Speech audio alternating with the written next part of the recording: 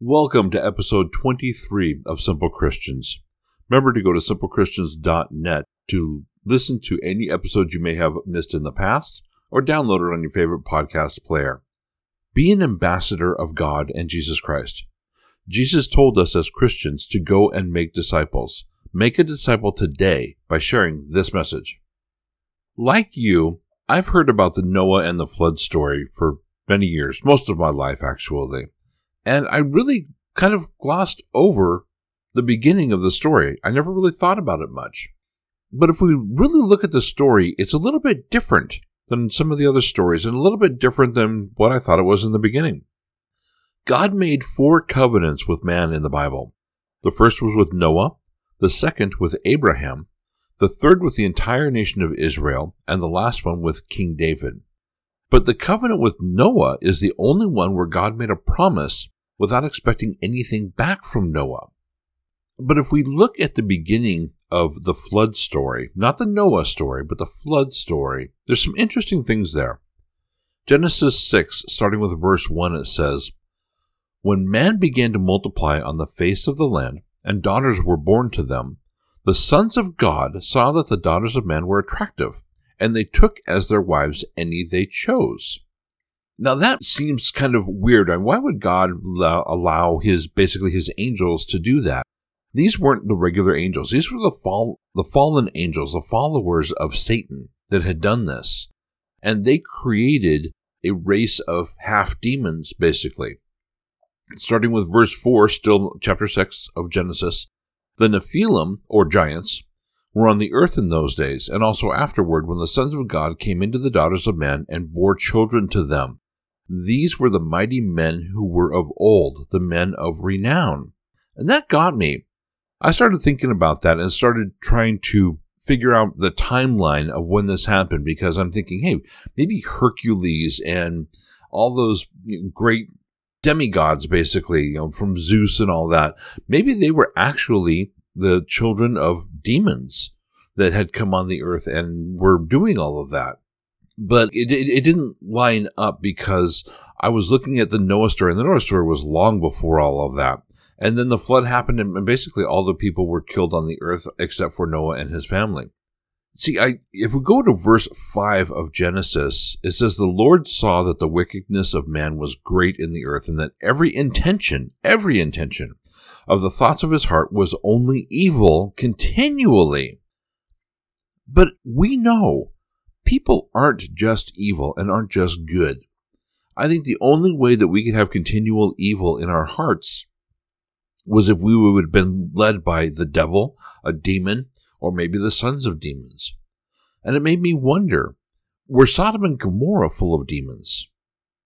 That's a possibility as well. Abraham made a bargain with God, all the way down to where there were 10 righteous people in the cities of Sodom and Gomorrah, that he would not destroy it. And yet there weren't. To me, that shows, because there were thousands of people in Sodom and Gomorrah, to me that shows 10 righteous people are more powerful than hundreds or thousands of evil ones. But let's get back to Noah. God saw that the earth was full of evil, and to me that means the evil influence of the fallen angels. I get the feeling that that is one of the biggest reasons that he decided to do a flood.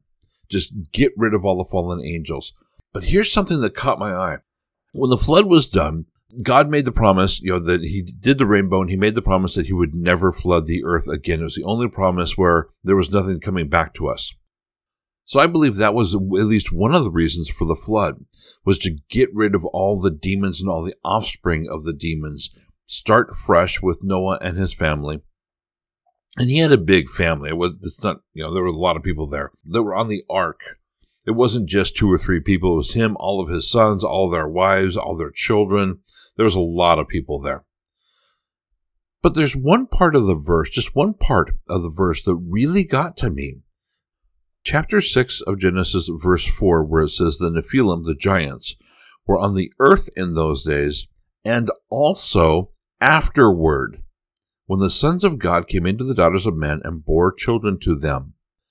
So after the flood, after man started populating the earth again, these demons came down and bore children to women again. And I get the feeling from everything that I see and everything that I've read and everything I've pieced together that this happened, or at least the base of it, was in Philistine. Think about it.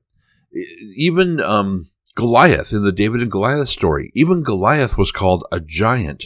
What if he was descended from a demon and woman union?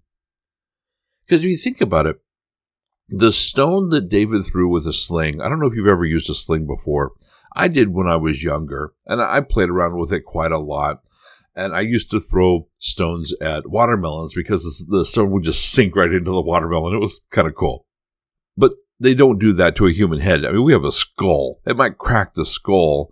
It might even hurt the skull, but it's not going to sink into a skull. But that's exactly what it says the stone did when David threw it or slung it at Goliath. However, that particular stone was blessed by God, and it sunk into Goliath's head. That blessed stone sunk into the head of a descendant of a demon. To me, that kind of makes sense. But it even makes sense more because I always wondered, why did God pick on the nation of Israel to be his special people and to basically destroy the Canaanites and take over their territory, their country?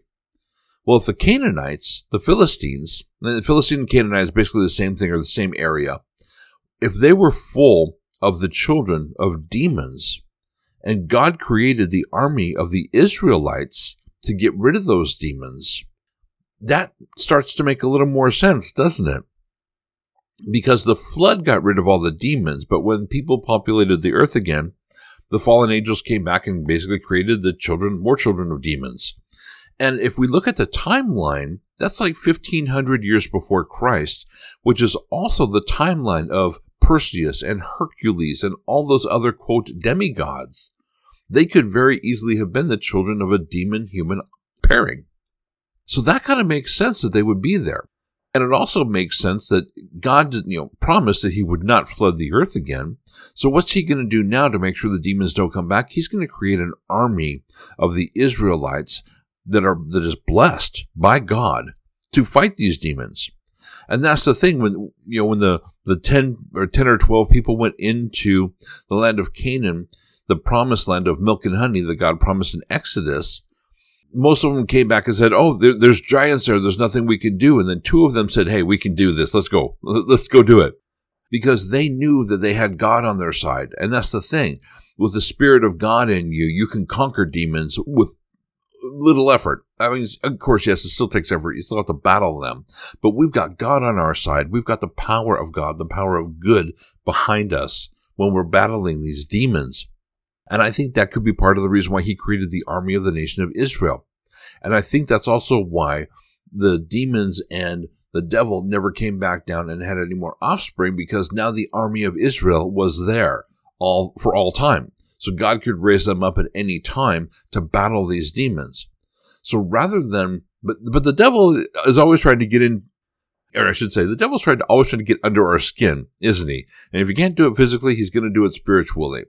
So rather than attacking us by creating, half demon children, the devil now works from the inside, and the demons are lying to us, and they're attacking our spirit rather than attacking us physically.